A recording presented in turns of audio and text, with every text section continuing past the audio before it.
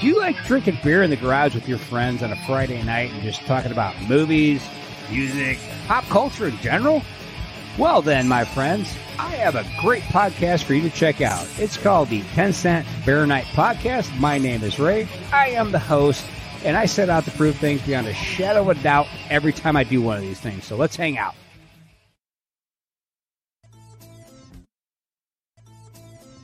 This podcast is part of the Deluxe Edition Network. To find other great shows on the network, head over to deluxeeditionnetwork.com. That's deluxeeditionnetwork.com.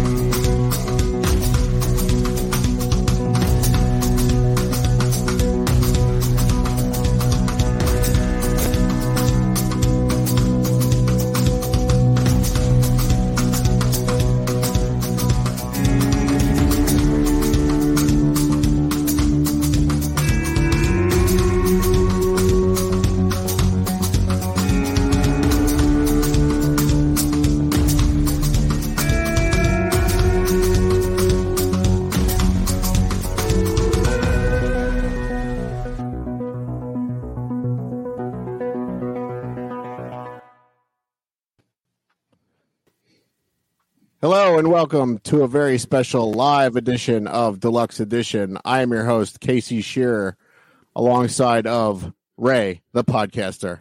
What's going on, Casey? Not too much, Ray. We have very special guests with us tonight, members of the Deluxe Edition Network. Take on the world. What's going on, guys? What's going on? What's going on, guys? Introduce yourselves, plug your show, do all that stuff. We'll get the house cleaning out of the way. Well, this is Take on the World with John A. and Mike D.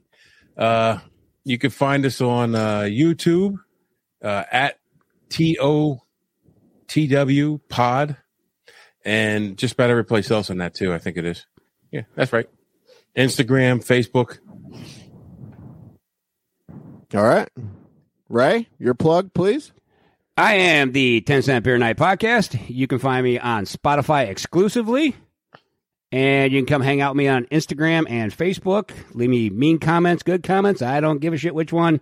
Just come hang out with me. There you go. And you can find us over at Instagram and Twitter at Deluxe Edition Pod. Find all of our previous shows over at deluxeedition.show. And Ray came up with this great idea. We are sponsored by GetSlicks.com. Check them out. Go over to GetSlicks.com and use promo code Deluxe Edition Pod at checkout. Get some awesome hat. I know winter is coming to a close here, but they also have T-shirts and cool hoodies and regular hats like Ray's wearing now. That's right. I finally got my hat in the mail. You can stop bitching. Yeah, I can stop bitching about it now. Nice hat. Yeah, buddy. All right. So this is one of our crossover takeover episodes. So I am going to hand the show over to Take on the World. That's us. Let's rock, baby. So Casey got a hold of me and said, hey, you want to do a takeover of a Deluxe Edition? And I'm like, hell yeah. Because you got 4,000 million times more listeners than we do. So good for us. But I went back and forth about 5 times on the topic, but we settled on our 5 favorite pro wrestling matches ever. As everybody who listens to us knows, I was a pro wrestler, so was Casey. And we had a great time doing it. I love the business. And while I don't watch much wrestling anymore, except I did start watching a little AEW, brother, because of you. Yeah, and, awesome. But I have a love for pro wrestling. So we're going to do our top 5 favorite matches. And let me interrupt here, Michael. Oh, go ahead. You always do. I thought you said the best 3. So He's got 5 now. We got 5 because right before we got on with you guys, I made him sit down and watch 2 more matches. Yeah, but I did cram in 5 more. He was cramming. Nice. Perfect. So, anyways, without further ado, hit it, Mike. So on the takeover, we're gonna make you guys go first. I got the hammer. Johnny will go second last. Ooh. Yeah. Yes, sir. So you get to listen to everybody else.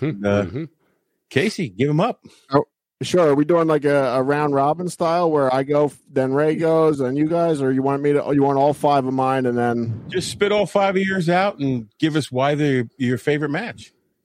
all right, you got it. And we'll bud. make funny as we go because that's how we do it on Take on the World. Absolutely. What are you guys drinking tonight? I know you guys are always drinking. You do beer reviews and all kinds of Who cool told stuff. you that, man? We have a little bit What of made you give that impression? we have a little bit of craft vodka from a distillery out in Pittsburgh with some iced tea. And John's on his 16th one, and I'm on my 2nd. I just disappeared you guys in the middle of the show. Just don't even worry about it. John's got a Michael, baby take over. bladder, so he might have to get up and walk away. Full disclosure, Take on the World has recorded an episode. Is it 1 episode or 2 prior to this? I think it was We did 1. 2. Did we do? Yeah, we maybe did 2. I don't remember. So that's where we're at. He's older than me, but I'm younger, and I got to take care of him, man. Yeah, I got a little bit of dementia going on. We usually tape ahead of time, so what we tape now won't We don't come out really know what the fuck we do. until March. That's Sure. why I was on earlier trying to find out what the March podcast of the month was on the Dead Network. Yeah. Oh, yeah. I failed to mention. So we all are a part of the Deluxe Edition Network, and you can find all of the other great shows over at deluxeeditionnetwork.com. And we're still here at the end of February. The podcasts of the month are Spoil My Movie and World's True Crime. So go check them out. And they're 2 great podcasts. I mean, I listen to everybody. Yeah. But I love true crime. We do a lot of true crime. But Sure. the Spoil My Movie, I'm a cinephile. As Ray and I got together and did a Valentine's Day special, and I just love movies. I love true crime. I love history. And if you go on the Deluxe Edition Network, you can find all of that. You can find movies, you find history, you find sports, you find music, like everything's there. Pop culture. It's crazy how many Casey's really busted his butt to build this network into something really special. Thanks, Bud. Yeah, we're up to 25 or 26 shows now. It's pretty crazy. Something that someone said no one would ever do. So makes me feel pretty good. All right, so my top 5 matches. I'll mention it, give the where it was, when it was, and a little rundown of why I like it. Is the Briscoe brothers, and these are in no particular order, dude. So speaking of the network, Barrel Aged Flicks, they do crossover events almost every week on their tasting room episodes on Wednesdays, and this past week they did one with Spoil My Movie. And they said it was their hardest one that they ever had to do. It was their top 5 sci-fi movies. Oh, That's like this. That was like this list for me. Narrowing this down to 5 matches was one of the hardest things I ever had to do. Yeah. There's so many. It's like, well, what do I pick? There's honorable mentions left and right. Yeah. well, Casey, that like my appreciation for pro wrestling is deep. So going through these matches, it was so freaking hard to just pick 5. Yeah. And I tried to do it, and I know I missed something, but oh yeah. I think that Michael cut deep himself and found something that he didn't even like. And I was like, I'll support that. So we'll hit that at the end. And he's like, I can't get behind that one. Yeah. It's so deep in the what do you want to say, Michael? Like the mischief of of being in that lifestyle. Yeah. Oh yeah. Yeah. It's, All right. In no particular order, the Briscoe brothers versus FTR at ROH Final Battle. This was the last of their 3 matches they had in 2022. FTR had previously beat the Briscoes twice. They beat them at April's Supercard of Honor to capture the ROH titles, and then defended them at July's Death Before Dishonor in a 2 out of 3 falls match. So this match that I'm talking about was December 10th of 2022, and it was a tag team dog collar match, which Mike knows all. Mike knows all about that. It's one of the most brutal matches in wrestling history, other than like the Texas Death Match. They're actually. It's exactly what it sounds like. They have a dog collar around their neck and they are chained to each other. And it was one of the most brutal matches of last year. I think it actually might have won Match of the Year. And it was also Jay Briscoe's final match too. It was the last match before his death. So, and also go back to watch it. The dog collar match. Where did it come from? God bless it. Was it JYD? JYD, maybe God bless JYD. We smoke a little. I'm not going to say it. All right. Number 2, Shawn Michaels and Razor Ramon, the ladder match from WrestleMania 10. This was not, as many people think, this was not the first ladder match, but it was the first one televised in a main pay-per-view.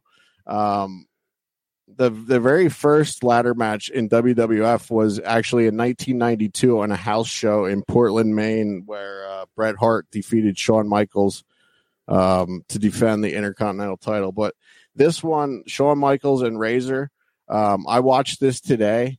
Dude, they only had one ladder. It was like actually a Home Depot. Like they probably went out and bought it at Home Depot earlier that day. It still had the stickers on it. Like they're not. It wasn't painted like they are today, like black and all that. They had to return it at the end of the show. That's why all the tags are still on it. Well, I don't know how they could have, because it was destroyed at the end of this match. You take shit back to Home Depot and you go, hey, I want to return this. And they go, well, what's wrong with it? Like, it didn't work. It didn't work. I kept falling off this fucking thing. There's blood all over it. Sorry. The legs are all clogged up with blood. Every time I climbed up on it, it fell over on me. It was crazy. One thing, I have a question here for Mike. Maybe he knows this. So I mentioned I watched the match today. Shawn motions like he's going to do the Razor's Edge. Remember how Razor used to always do before he did the Razor's Edge? And Jerry the King Lawler and Vince were both the commentators at that time. And they both called that he was going to do the Razor's Edge. And then he did a pile driver. And Vince goes, a pile drive. And Lawler didn't say anything for like a minute, because that was always his finisher. Do you think that like was Vince were they producing the matches back then, like, or were the guys still calling it in the match at that time? No, they were producing them back then, and Absolutely. And I think Vince was shocked that they didn't do what he was told they were told to do. Yeah, that's what I think too, because when he said that, he was like, "You mother suckers! That's not what I said." Sean, we mentioned the Montreal screw job. No, we shan't we? No, we shan't. Okay, that's for another day. We just watched that Dark Side of the Ring, the Montreal screw job too. Oh yeah, fantastic. Yeah, that was crazy. We've talked about this one on the show before. Actually, Mike and I talked about it with Barrel Aged Flicks as well. Mankind versus The Undertaker, the Hell in a Cell match, June 28th, 1998. It was the third Hell in a Cell match in WWE history, and it took place at the King of the Ring pay-per-view that year. like, I mean, we've talked about this numerous times. Go back and watch the highlights if you want to see. Freaking awesome match. Like, yeah, I was feeling the pain because I was wrestling at that point, and I was feeling the pain. Like what 30-some chair shots to the head. Undertaker had a broken ankle. Yep. Before he went there. Yeah. He had a broken ankle before, and he was like, "Fuck it, I'm gonna do it." But that's what they do is they use the Brett Favre technique.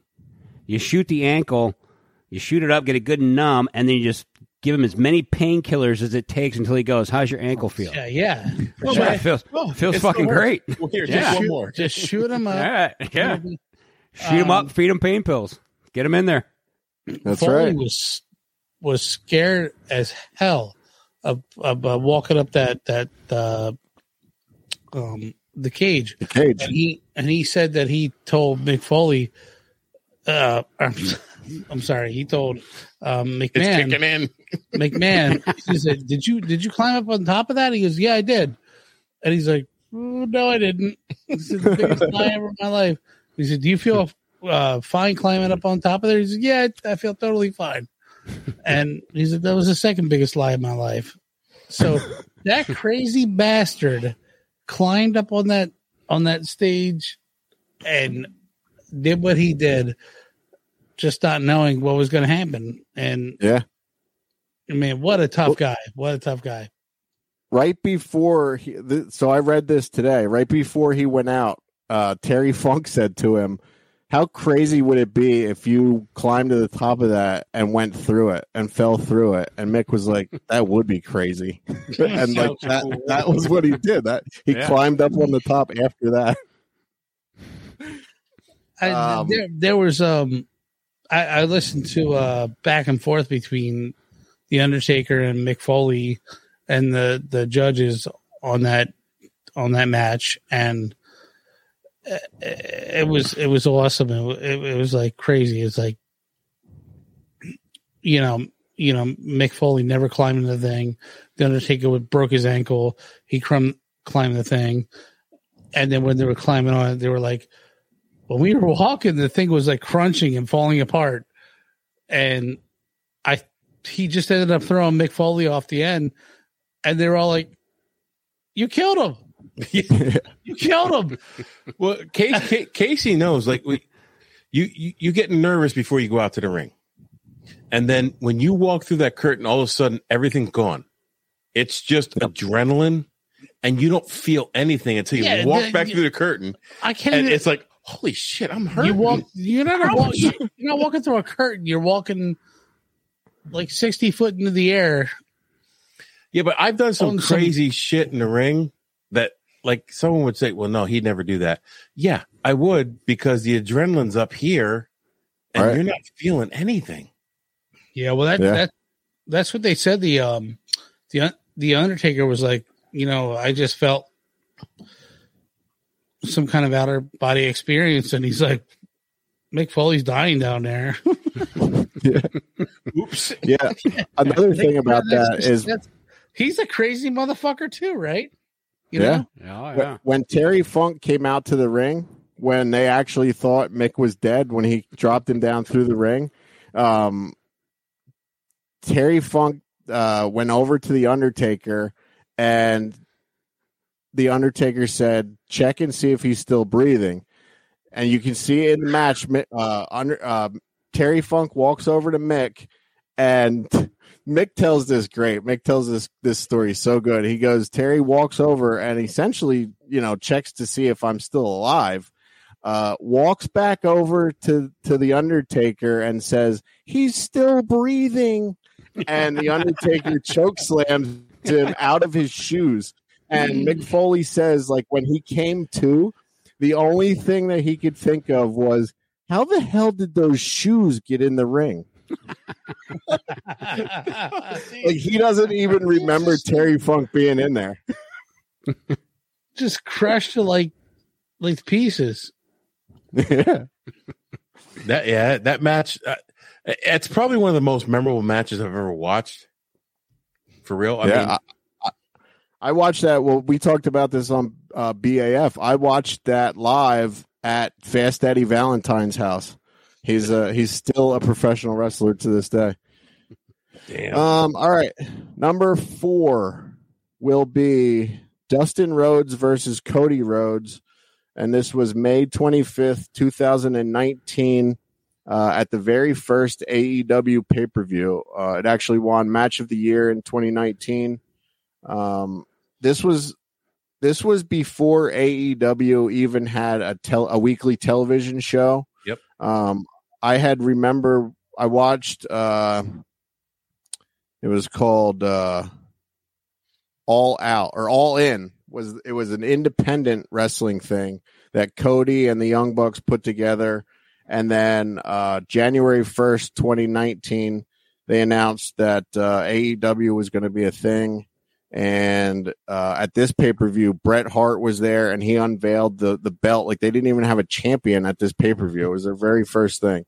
And this was like, I've told this before. I only started watching wrestling again when AEW started. So I watched that first pay-per-view, the All-In pay-per-view, the independent thing. And then when I found out AEW was going to be a thing, I bought this. And before Cody and Dustin even touched in the ring, the crowd was chanting, "This is awesome. This is awesome." Like, it was like, just the energy in the building was just so fucking amazing. Like, it was just awesome. And I was like, I have to watch this. Like, I haven't missed a show, a Dynamite, of a Rampage, or a pay-per-view since. Like, it's really fucking good wrestling. Wait, was this when Randy? Oh, damn it! I got fucked up.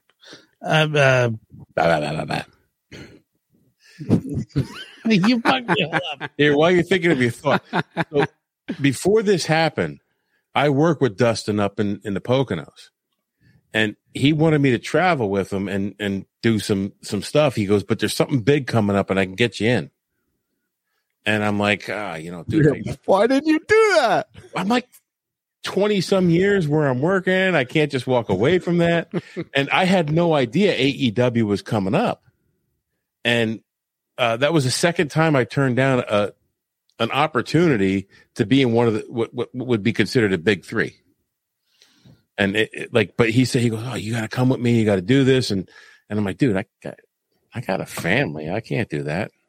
Yeah, Dustin, he was working a lot of the independents. Like, yeah, he was. He did a lot of stuff. He did Gold Dust in Independence, and he did his Dustin Rhodes. Yeah, and I think he's very underrated when it comes to like the independents. I don't think appreciated him the way he should have been appreciated, and AEW I think highlighted a little bit of his talents that WWE or nobody else ever did. So, Michael, when you were going through, what was your gimmick? I know, and I'm not say what your gimmick was, but what held you back? Like, I know you were, like you said that they were looking for you. Several times that was offered opportunities, but I couldn't take. Like, you can't walk away from a career for a 1-year contract. Like, they were looking for like a certain. Well, see, with me and Love Bug, somebody. When we worked up in Boston, we were told we're looking for specimens, not characters. Like, so I'm obviously not a specimen. There guys looking for a specimen of a circle. Yeah, well, you're a specimen of some type.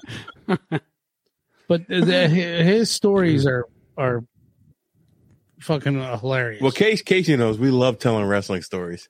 And that's really how I got into podcasting. Was Casey had me on talking about wrestling stuff. So, yep. All right. Did you think of who you were going to try and talk about there, Johnny? Oh, no, I didn't. All right, moving on. My fifth one, another one I just watched today. Like I said, this was the hardest thing one of the hardest things I ever had to do. So I went back and, like, the ones that stuck out in my head, I went back and I watched today just to refresh my memory. The Stone Cold Steve Austin versus Bret Hart the I Quit submission match from WrestleMania 13. It was March 23rd, 1997. So, like I said, I watched this today. They start out in the crowd, and watching it was one of the scariest things. Like the crowd just surrounds them. It's not like today. Like everybody today pretty much just stays back at their seats if they come into the crowd. These people in the 90s, in 97, they surrounded them. There was one guy in particular. I watched him. Ken Shamrock was the special referee. He rubbed Ken Shamrock's head. He rubbed Bret Hart's head. He rubbed Stone Cold's head, and he kept patting Stone Cold on the back. And they were just surrounding them. And after that, there was 5 other security guys that came up, and they got out of there really fast after that. So then another thing I noticed during the match, watching it today, I think, you know how it's like that iconic moment where Stone Cold's reaching up and all the blood's pouring down his face when he's in the sharpshooter. Yep. I think watching that today, I rewound it a couple times. I think that Bret Hart gigged him, because right before Stone Cold gets bloodied, Bret Hart gets thrown out of the ring. And I've seen it 1,000 times. He goes into his tape and takes out something, and he's clearly pinching something in his hand and throws Stone Cold into the barricade, and then starts waffling Stone Cold, and then Stone Cold comes up and he's completely bloody. So I think that Bret Hart is the one that gigged Stone Cold during that match. Stone Cold told them to cut him. Oh yeah, absolutely.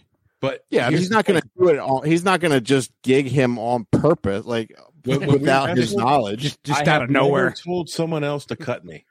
I don't. Yeah, no, fuck that. Else. I cut you. Hell no. Got cut by someone else once, and he ended up with stitches and yeah, no, ugly. Yeah, no, thanks. I cut you. We were talking about Dark Side of the Ring before we went live here. There was a Dark Side of the Ring with New Jack. Remember New Jack? He cut that kid. Yes. And you can actually see the blood going. Yeah, it was ugly. Yeah. I will say that you will hear about that match again. If you're an upcoming pro wrestler, never let anyone else gig you. If someone says, I'll gig you, you say, fuck no. I could totally do it. Casey.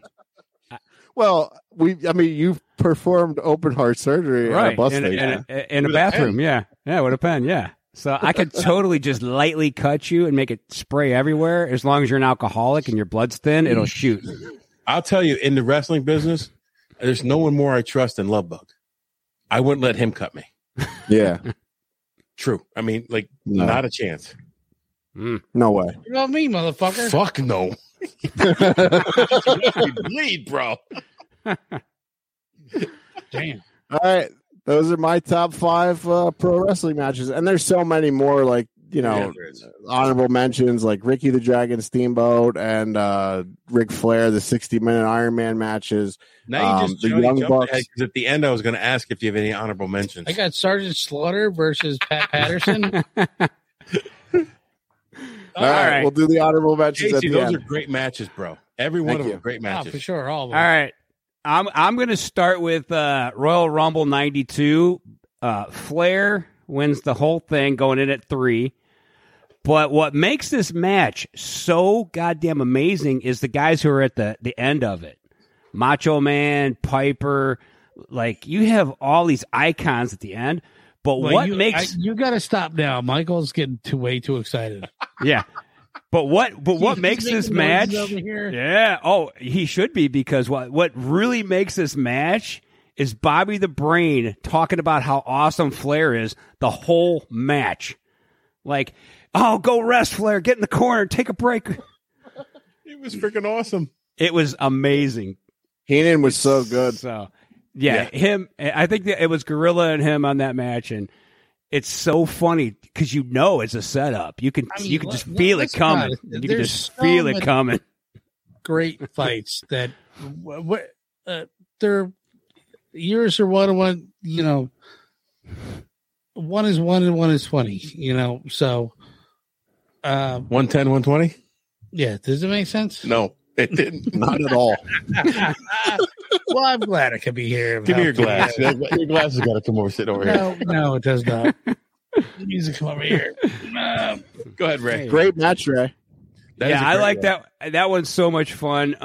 Number 4, I'm going to go Dudley Boys, Hardy Boys, Edge and Christian TLC match. This is one of my all-time favorite matches. It's insane. People flying off ladders left and right. Just an amazing fucking. I think that's what is that? WrestleMania 17. 17. Yeah, that's 17.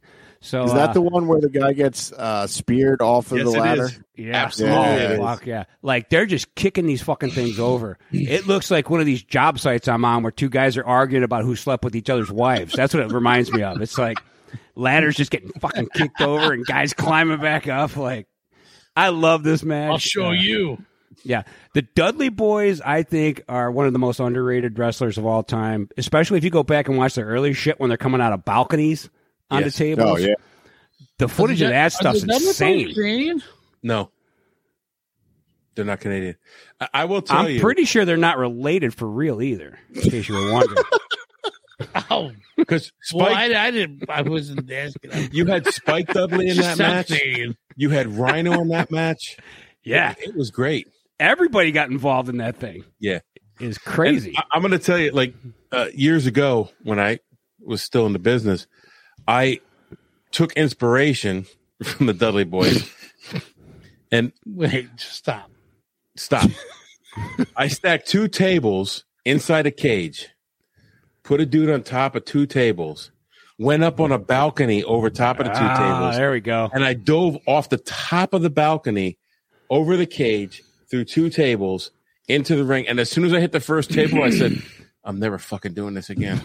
I made a horrible mistake. This is horrible. You know, I thought Michael was lying about this shit, but he has video of him diving off. I'm like, how did you do that? Like, fat guys can move too. You just diving off and like pile driving people on the mat. Yeah, once you leave the balcony, gravity just takes over. Yeah. You really don't have to do anything else at that point except like just yell oh fuck as you fly through the air. And Casey, that was down in Lebanon. Oh my God. Yeah. At the Eagle's Nest. It was horrible. I'm like, I don't know why I'm doing this. Like there's like legit like old footage of you like you're like, and then here comes Marshall. Boom! You're like, Jesus, what the hell just happened? Somebody died. All right. Number 3. I am going to go back to January 4th, 1993. Doink the Clown makes his fucking debut against Bob East. This is one of the most hilarious things I've ever fucking seen. He comes out with a balloon animal, a goddamn balloon animal, and he holds it up in front of a little kid and just pops it right in front of his fucking face. And he's laughing. He's laughing. He's crying. And at this point, he was still wrestling, like for real. He was doing maneuvers. You know, he was actually like showing off some shit. But once again, my boy Bobby on the announcing is just like, what the hell am I witnessing? And you can see in the crowd, like people are like covering their face, like, what the hell is this? There's a clown, and he's like laughing and crying and just running around like an asshole. And evil fucking clown. Now I would have put, awesome. I would have put when Santa Claus brings Dink out to him in the bag instead. But there was no match that night. It was just wait. You realize what you just when Dink brings him out in the bag? And Santa Claus brought Dink out. Dink was a little person that Dink was dressed up like Doink. So Doink's in the ring, man, and Doink. Santa Claus comes down with a bag over his shoulder, and he sets it down, and he goes, "I know it's only November, but we got a present for you." And they open the bag, and fucking the midget Dink comes out. And Doink's dancing around and just acting crazy. Yeah, doing the whole dance. And he's like, Doink. And they go, we can't have two Doinks. So they're standing there, and he just goes, Dink. And then he picks him up, and he's hugging him, and they're dancing. I would have picked that, but there was no match that night. But I love Doink the Clown. I think he's so underrated. And yeah, he was an actually really good wrestler. Like, what's the backstory there? Why did they put him in the clown outfit, Mike? Because Matt Bourne was a fucking awesome wrestler. Matt Bourne was awesome, and like I met Matt Bourne. I still have his phone number, even though he's passed away. I still have his phone number in my phone. They just at that point they were doing characters. They weren't doing specimens.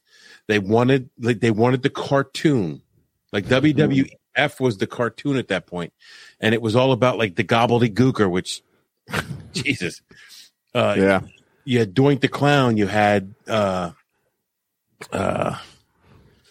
was the janitor guy, Duke the Dumpster Drosky. Yeah, Duke the Dumpster Brody. Like that was the shit back then because that's what was selling. And then they moved out of that into the 90s in the Attitude Era, and it was specimens. They wanted people who were jacked up. Yeah. But that's what it was. They just, here's a character that no one else can do. Like WCW's not doing this. Nope. Right. Yeah. So speaking of specimens, we're going to go over to WWE Velocity 2002.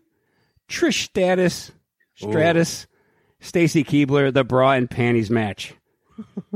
This is a legendary match because yes, it is. You couldn't do that today. No way. Absolutely no way in hell could you do this match. But at the time, once again, you got great commentary. I think that's Lawler on the call on that one. Yeah.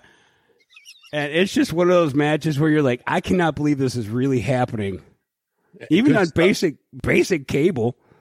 Yeah. Like, and everybody's just like, well, let's check this out because I want to see who ends up in their bra and panties. I'm hoping it's both of them, but.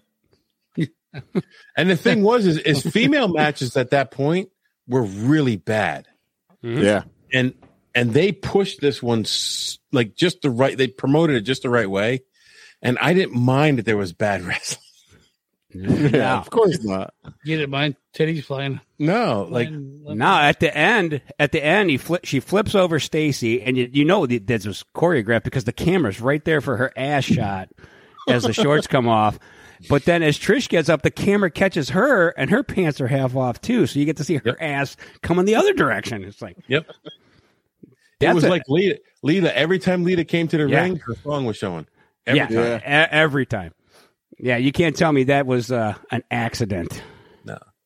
No. And actually, there was a car dealership that had Trish Stratus in for an autograph signing. And I brought the Playboy that she was in, and I said, "Can you sign across your boobs for me?" I had her sign across her breasts in the magazine. What the hell was that? It was in the trunk of my car for a long time because I couldn't bring it in the house. You fucker. All right, so this is my all-time favorite match, bar none.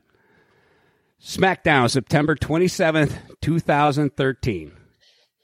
Santino versus Heath. The snake match where Khali is, I forget who's playing the first flute, doing the snake charm. He start do, and the snake starts moving and he can't stop it. And then Khali pulls out it's probably like this big, but in his arms, it's like a real tiny little flute. And then he starts playing, the snake starts going back the other way. And then at one point, Santino's in the corner and he's like shaking his head and the snake's in his face. And all the motherfuckers come out, who this match can get no crazier, but it can because Hornswoggle comes out and takes out the one guy with the flute. And now we've got chaos. The snake, we get the Cobra Strike, we get the whole 9 yards. Greatest match in wrestling history. And for anyone who's not familiar, the snake that Ray is referring to was Santino's hand. In a puppet. Basically in a sock. In a sock puppet of a snake. This is some of the greatest acting I've ever seen in my whole life. Oh, my God. Yeah, when you go to acting school, they show you that video. Tom Cruise watches that video every couple weeks to remind him how to act. But he doesn't listen to it. He doesn't pay attention, Right, but Casey? Yeah, Tom absolutely. Cruise listen to it. No. Yeah, he needs to watch it. We should watch it every day. The best yeah. Reconstruction. What? Let's see.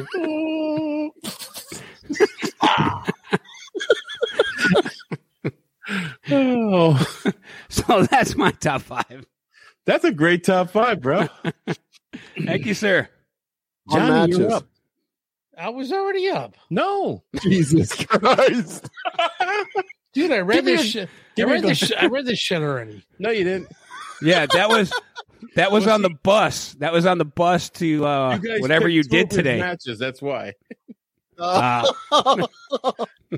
Wow, I already. All right, let's go with the Start. one that you guys did. It's not that great, but it's fun. It is Sergeant Slaughter versus Pat Patterson alley fight 5-4-81. They're like both bloody messes at the end of this, Yes. right? Oh yeah, Yeah. yeah. That's a great match. So it's kind of goofy. Who cares? Yeah, who cares? It is what it's fun. It's no Yeah, rap. I mean, it's pro wrestling. Pro wrestling. Like Yeah. Ray's favorite match is a fucking dude it's a with fucking snake. puppet snake. Yeah, Like, and none of us questioned it. It's, No, it's pro wrestling. yeah, wait a minute. This is But that's real? when characters were in. That's This is when a it was real right. fight That's without cartoon. snakes? Yeah. Get out of here, bitch. So no reps, no rules. There's tons of belt whipping. Sergeant Slaughter and Pat Patterson just constantly beating and choking each other's to death with belts. And then at one point, Sergeant Slaughter rips Pat's "I Love New York" shirt off his chest and chokes him out with it. And then Pat Patterson like cheesily throws him over the top ropes with it. And Sergeant Slaughter. Sergeant Slaughter shows up with brass knuckles. They're just like pounding the fuck out of each other. And the best part is Pat Patterson takes his cowboy boot off and he's beating the shit out of Sergeant Slaughter with his cowboy boot. And that's what ends the Match? thing, the match. There you go. The match, yeah, that's actually rated as one of the best like hardcore matches of all time. Yeah. Yeah, I thought so too. Like, well, what's so hardcore about it? It's like it's not that hardcore, but back then it was. What you got to Right, they remember? weren't That's doing like early. That's early '80s stuff. it's a very early Yeah. game. And then what I thought too was Sergeant Slaughter. He's 6'4" to 6'6", Well, he's not quite 6'4". 310 pounds allegedly, and he's diving off the top ropes onto Pat Patterson and misses. I have a picture of me and Sergeant Slaughter, and we're about the same height, and I'm 6'2". Well, yeah, that's what. Well, I was like, well, how big is this motherfucker? So It's just like football. You got to add 3 inches and about 30 pounds to their card. See, when Yeah. you're sitting in the crowd and the ring's up here, everybody looks tall. Yeah. oh my god! But it's such a fun match. Like he's got brass knuckles and he's swinging and missing, and the other guy's got a boot and he's like beating him with his boot, his cowboy boot, and he's beating him over the top ropes. And it's not the most exciting, but it's to me it's fun. Well, once again, when was the last time you seen somebody get beat with a boot in wrestling? Right? Yeah. Look at him. I'm gonna beat your ass with my fucking Right. cowboy boot, bitch. Like it's already been done. You can't do it again. You can do another ladder match, but you can't do another boot match like that. You just Yeah. can't. What's your number 2, bro? Me? You number 2. Nobody else. Mankind versus Undertaker. Yeah, we talked about it, and it's like that was a freaking great match. Hell in a Cell, 98 in Pittsburgh. Pennsylvania. Yeah. Undertaker had a broken ankle. Foley wanted to make the match unique. He was terrified to climb the ropes. Cage. The cage. He lied to McMahon, and he told him he climbed it. And he says, "Do you feel comfortable up there?" He says, "Yeah, I totally feel comfortable up there." No. And he's like, I hate heights. I'm going to die up there. And then they had their little get-go, and Undertaker threw Mankind off the top, and he's like, I felt euphoria. He's like, I had a, and then you had, who was it? The Jim Ross was the announcer. Jim Ross and Jerry Lawler were the announcers, and they're like, he killed him. He threw him. And My God, he's broken in half. He's dead. And it was just I gotta say that was the craziest match I've ever watched. Like that match. It was crazy. That match. At the time. Yeah, that match proves that Mankind would do any fucking thing to be a wrestler. Yeah. Anything. You want to put me in a mask, another dude with a sock puppet? You want to throw me off shit? You want to light me on fire? I don't give a fuck. I want to get a check. right. Yeah, Like, one of the other things during that match too is the Undertaker actually said to him after the one slam, he said, "Take it home," and Mankind, like, out of everything that he went through during that match, he was knocked out unconscious at one point. He still said no. Like, we have to finish. And if you look at the time, I looked at the time of that match today. It's like, it's 19 minutes long. Yeah. It's almost a 20-minute long match. Like, how in the hell? Well, once you're unconscious, everything's easier. Yeah. Yeah, there was Undertaker was in the crowd, and he was like, "Dude, you're going into a stretcher," and Mankind was like, "No," and he like got up and he like climbed the ropes. He climbed the cage again. They're like, he got away from us.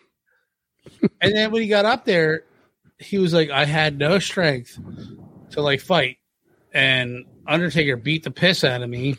And Undertaker slammed me through the top, but Undertaker was like, "I'm glad I was standing on like the one pole because we would have both went through and like killed ourselves." Yeah. Yeah, Mick actually said that he tried to suplex the Undertaker first, and the Undertaker was like, "Nope." Yeah, Not happening. and like that's the whole thing. Like the whole crazy thing about it is like the Undertaker was like crazy about it. He's like, "I don't care if you die." He's like, Yeah. No, he was what he said on that thing. He was like, he didn't say, "I don't care if you die." He's like, I had no feeling towards the thing. He's like, yeah, but Mick Foley would just do anything for the business. And that's what it was. But the Undertaker was like, "Bring it on." Yeah, and like Ray said earlier, he was probably shot full of painkillers and probably like said some shit he probably regretted later. He probably doesn't. Probably neither one of them remembers like the last 10 minutes of that thing. Yeah. I would assume that's exactly right. Undertaker was probably on so much painkillers, and Mankind had already suffered 3-4 concussions, been unconscious at least once. So you're looking at two dudes going on pure adrenaline and just instinct at that point. Yeah. That's what Foley was under so much adrenaline, and then at the end he was like, when after he like threw the tax down. Yeah. He's like, "Are you fucking kidding me?" It's like the tax, and he's like, we gotta end it here, man. And that match was so crazy. I even forgot until this moment right now that there were tacks involved in that. That was the end of the tax. Yeah, that's right. And that's how hardcore he was. And the whole time, Undertaker was like, "Dude, just stop." The ref was trying to tell him stop. And he's like, nope. And then when he pinned him again on the tax, I think it was Sergeant Slaughter and another guy was like, we called a stretcher for you. And he goes, have I been on a stretcher tonight already? Yeah. And they're like, yeah, he's like, I can't go on a stretcher twice in one night. So he lifted his hand and he fucking hobbled backstage.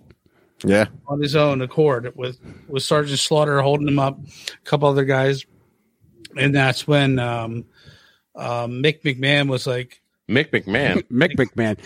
He sells hamburgers at ringside. McMahon told him, he's like, listen, I understand what you've done for this company, but like, I never want to see that again. Yeah. Meanwhile, he's writing scripts for the exact same fucking thing to happen over and over again to everyone who works in the business. Shit. Yeah. Next. That is just the most like unscripted. Like everybody thought he was going to die. Like even the ref was like, I was having a heart attack. I thought he was dead. All right, Johnny, you got 3 more to get through, buddy. All right. I got one. It was me in high school. No, I'm just kidding. Up there. Where are we at? I can't read that, man. I have it highlighted for you. I can't even read it. Oh, okay. WrestleMania 17. The TLC match. The same one we just talked about. It's the same one we just talked about, man. Yeah. You remember? Oh, yeah. New Jack with the, oh, my God. What the fuck? That was crazy. Not New Jack. Oh, Dudley Boys, Hardy Boys, Christian and Edge. Oh, okay. They went to Home Depot, bought a bunch of ladders. Well, somebody's going to remember it. Hey, look, you took me on, buddy. Yeah, this is Mike. You got to help him here, buddy. Yeah. I tap out. No, give me a. Don't you got one of those big fucking adrenaline needles you can fucking hit him in the chest with? Yeah, I might. That might kill me. Give me a little startup. Well, we just talked about it, so we already did this one. So go to the next one. Go to the next one. Go to the next one, Johnny. The next one we haven't talked about yet. Oh God, this one. So here we go. No, this is not your honorable mention. No. New Jack versus Vic Grims. Vic Grims plays throughout and scaffolding. So this one's fucked up. This is the first scaffold match from New Jack and Grimes. Yeah, New Jack is messed up, dude. Like I wouldn't cross that dude for nothing.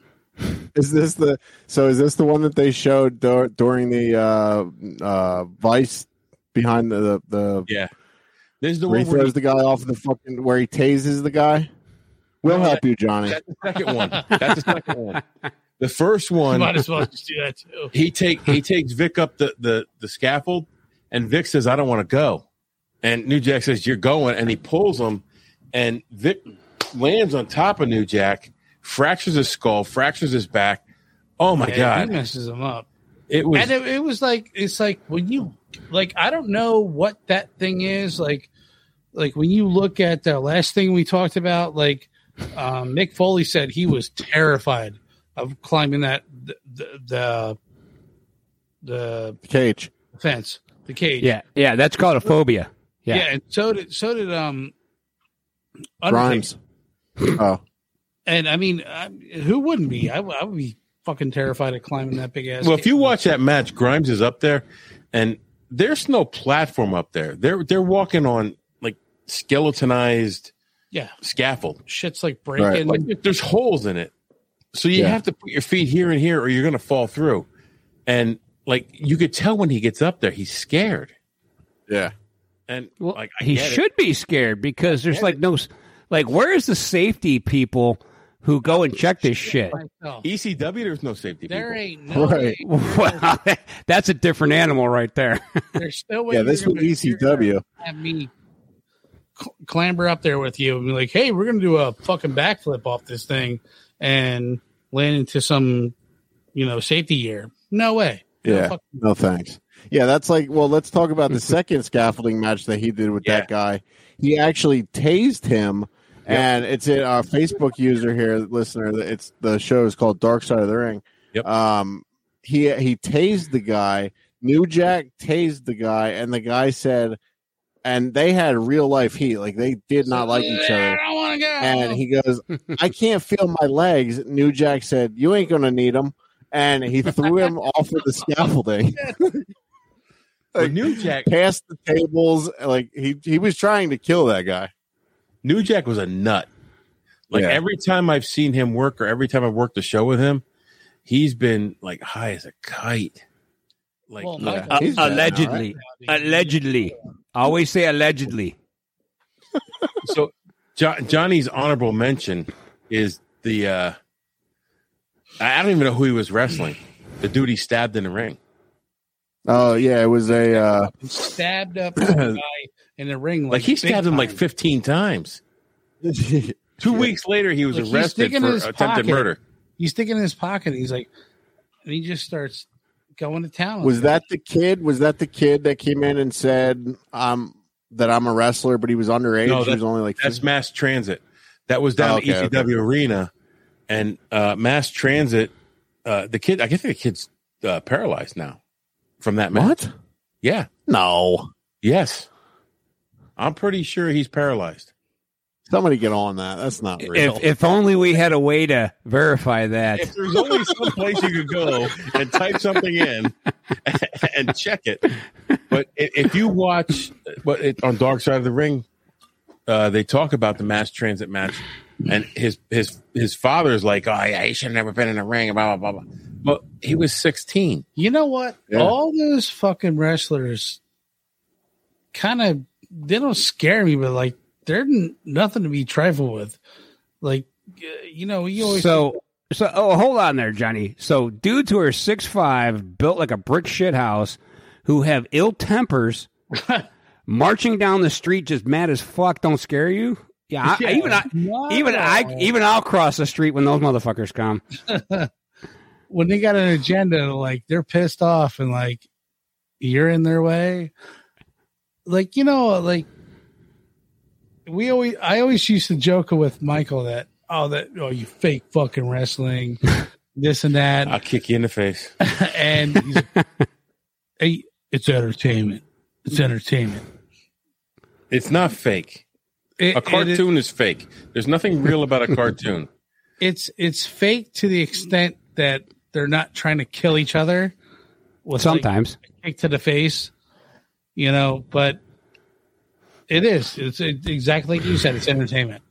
It's absolute entertainment. Like there's a psychology to the matches that you have to follow if you want the fans to be involved. When you're flying off the top rope of a fucking cage and you're not trying to kill your partner, yeah, you can say that. That's fake. Been there, done that. That's fake. That's not fake. It hurts. Mike, are you going to talk about the mass transit incident? I don't want to bring it up right now unless... No, go ahead. Okay. So the mass transit incident, the kid's name was Eric Kulas. He was 17 at the time. He actually passed away May 12th of 2002 at the age of 22 due to complications from gastric bypass surgery. Yeah. So he wasn't paralyzed though. I thought he was he was paralyzed for a while. If you watch the Dark Side of the Ring, his dad talks about it. So here's what I've gathered from this story. He was paralyzed in the ring, and since he could no longer exercise, he became big and fat. And then he was big and fat before. And then he had surgery to make himself skinny. But apparently they sucked out the wrong parts, and his heart got sucked out, and he died. So New Jack killed him. So New Jack, in the long run, that's what killed him. Technically. Technically. I'm going to do Mike's 5. All right. Let's do Mike's 5. So I'm going October 8th, 2001. Stone Cold gets a rematch with WWE champion Kurt Angle. And now when we were on Barrel Age Flicks, I mentioned the milk truck at the ring. Yeah. And I have to apologize to them because that was not a match. It was a promo. I always thought that was a match. And at the end of the match, he brought the milk truck out, but that was a promo. He just interrupted Stone Cold and his little flunkies and sprayed him with milk. So I'm going to this match with Kurt Angle and Stone Cold. Stone Cold is doing the regular thing, working the leg the whole match. What? Steve Regal was the commissioner. He knocks out Kurt Angle with the belt. Austin wins in shady style. So, was he working babyface at that time, or was he? He was the heel, right? Well, nah, he's babyface. He was what we call a tweener. He was kind of babyface and heel at the same time. And what do they call that? A tweener, tweener. Okay. So it's like your taint. Yeah. It's between your ass and your balls. He was really always a tweener after he made his Stop saying that. After he made his turn. Right. So Gotcha. My number 2 is Big Van Vader versus Sting. Starrcade 92. I think that is one of the greatest little guy versus big guy matches you'll ever see. And now Mongoose. Me and Mongoose did a couple matches, and he said, well, I want this to kind of be like a Vader versus Sting. And I watched that match over and over and over to try to, emulate the big guy versus small guy thing to work with Mongoose. And I think we did it okay. Harley Race was at ringside with Vader. It was power versus speed. Sting got the win after this huge battle, but Vader was the typical big guy. In like when he went to Japan, he was huge. Can I ask you this? What?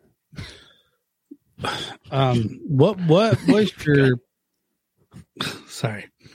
What was your biggest power move to drop somebody that was dangerous that you could do? I would do a shoulder breaker, which is almost like a pile driver, but not.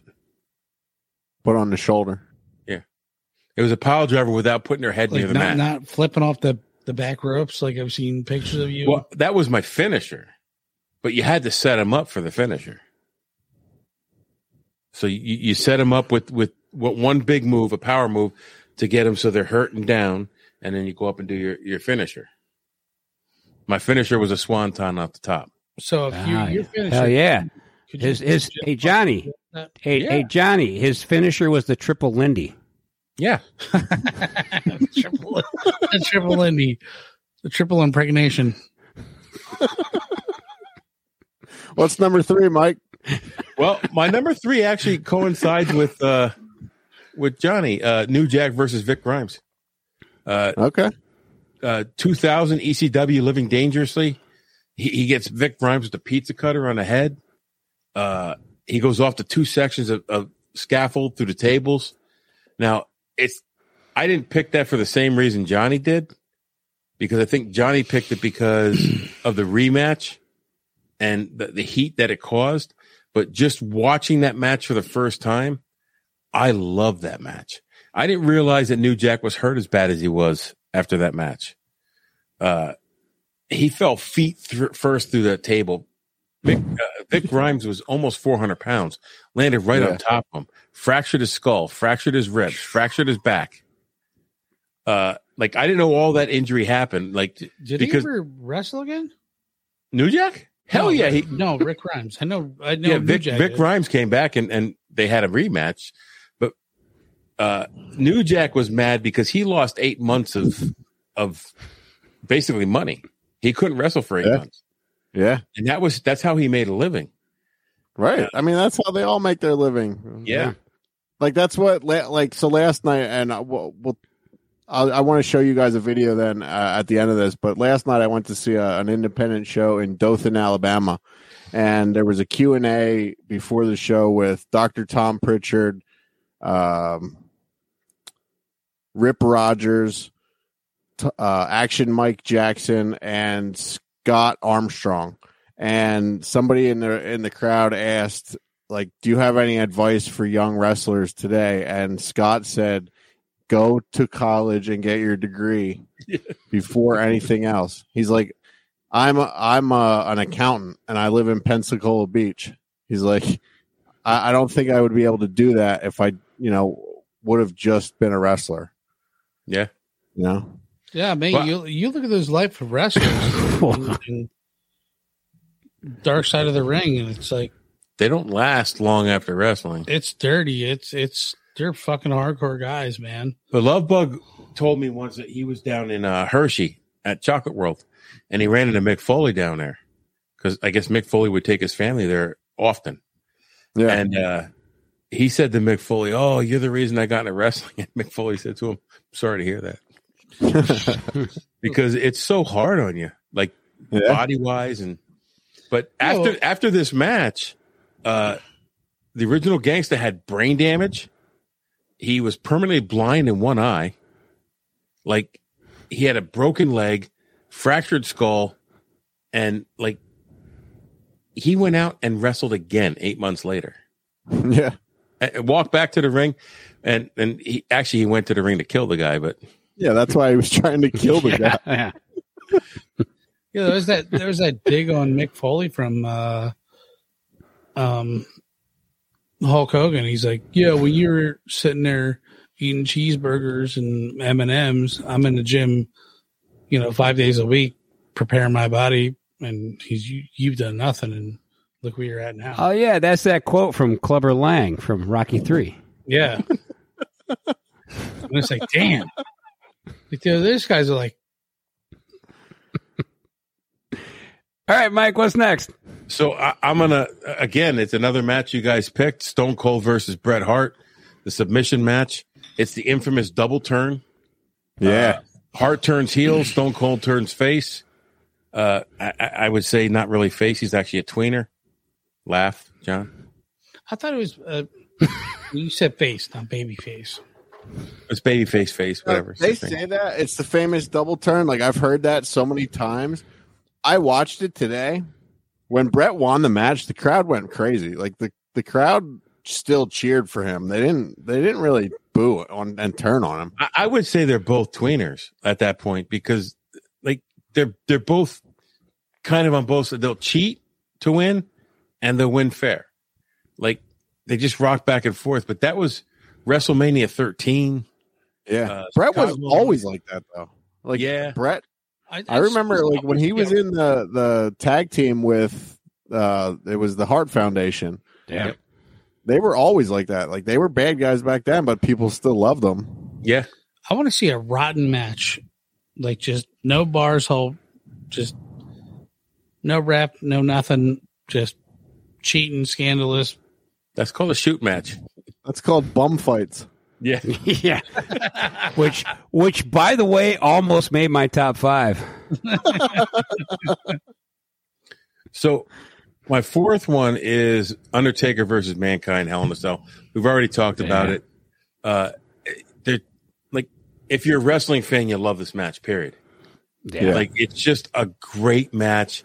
Both guys put their bodies on the line for this match. And well, I beg to differ.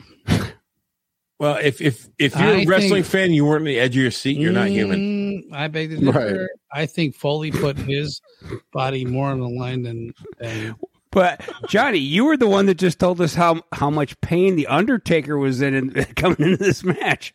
Yeah. I did. Yeah. Well, he broke his foot before he came into it, but he claims that takes balls. He claims that he really didn't. He like compared to Foley. Foley took 90%. He took the brunt of that match. Well, that was his shtick, though. Yeah. Oh yeah. That was his shtick for sure. So this is my number one period. All right. Bruno Sammartino versus Randy Macho Man Savage. Intercontinental Championship match live from Boston Garden, the 3rd of January, 1987. Nice. I love this match. And it's an old school match. Macho Man calls Bruno a washed up has-been. Macho Man hides behind Elizabeth several times, like pushes her in front of everything, which like just their gimmicks are out there 100%. At this time, if you listen to our history of pro wrestling, Bruno only came back to the WWF at that time so his son would get a shot. So yeah, he was pretty old to be there. And he was doing these matches, and they still put him out in front in these huge main events. Bruno kind of dominates the beginning of the match. He takes over outside the ring. Bruno loses by count out at the end, but it was just, man, like when we were training, we would learn, rest holds when you got to catch your breath. This entire match was a rest hold, but it never lost the crowd because these old school matches were like that. Like they were slow, meticulous, wear someone down and kick their butt. But this is one of my favorite matches ever. I'll watch this probably twice a year. Nice. Great list, bud. Yeah, that's a good one. All right, now we got to preface this next part by saying, I got a question for you, Mike. Okay. But Casey's got a story to present before I can do that. Okay. So, yes. Yeah. We have a new segment here, and I will announce the name of the segment after my little story here. So, thank you guys for your lists. It was awesome lists.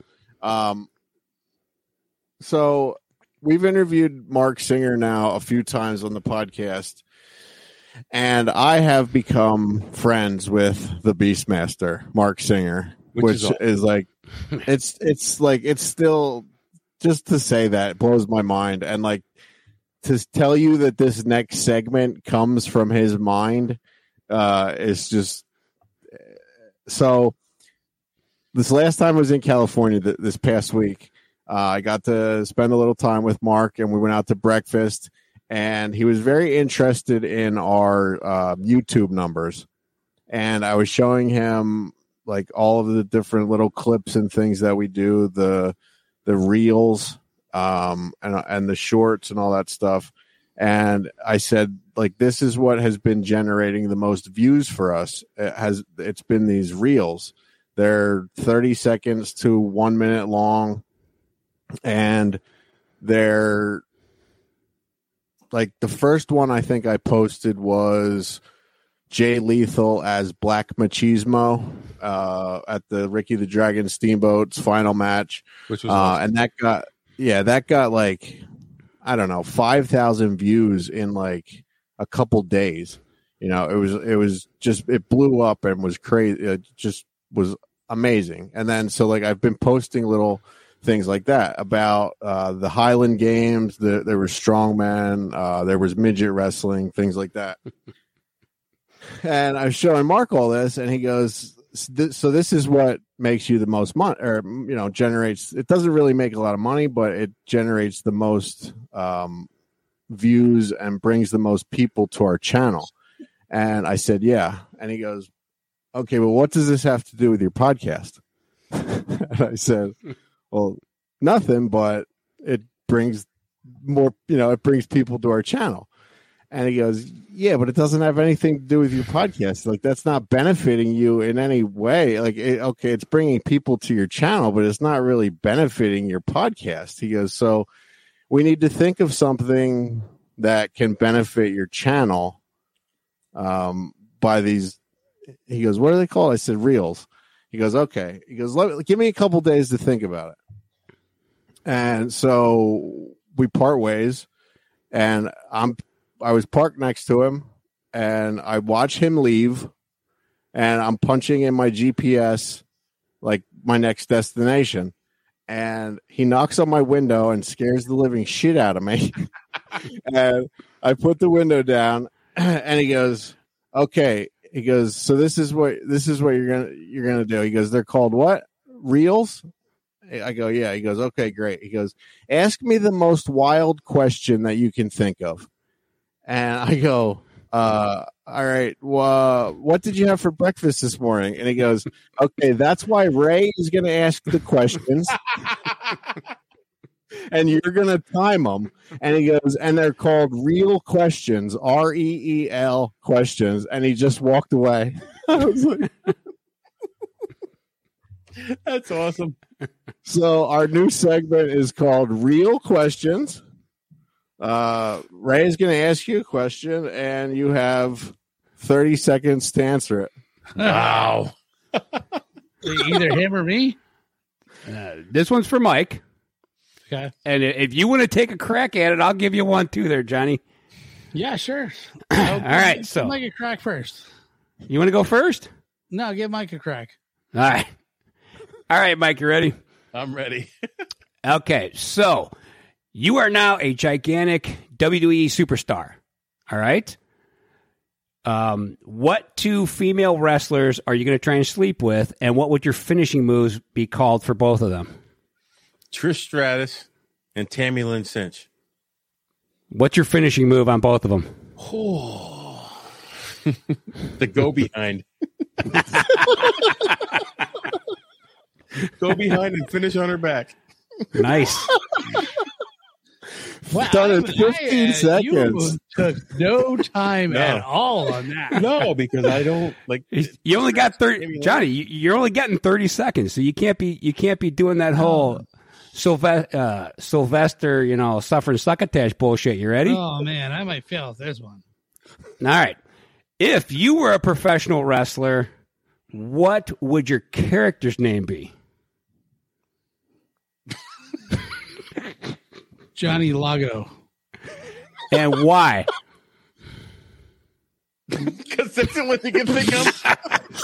It's the only thing I can think of at the time. I got a Lago coming behind me.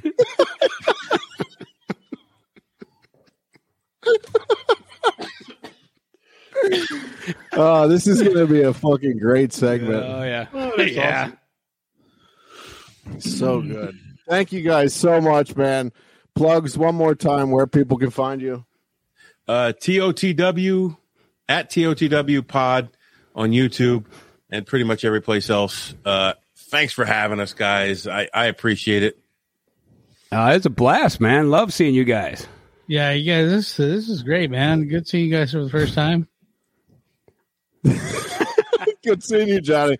Mike, you're getting Ubered home, right? Johnny, he's Ubering home. I'm sleeping over. He's staying here. Yeah. All right. I think that's a good decision. Yeah, we had this all planned out. Yeah, we had We had it planned out. Nice. All right. No, we're not. We will see you next week with we're not sure yet. Ray and I have to come up with an idea in the next couple days, and then we'll see you on Sunday. Yeah. All right. Later. All right, See ya. Good, fellas.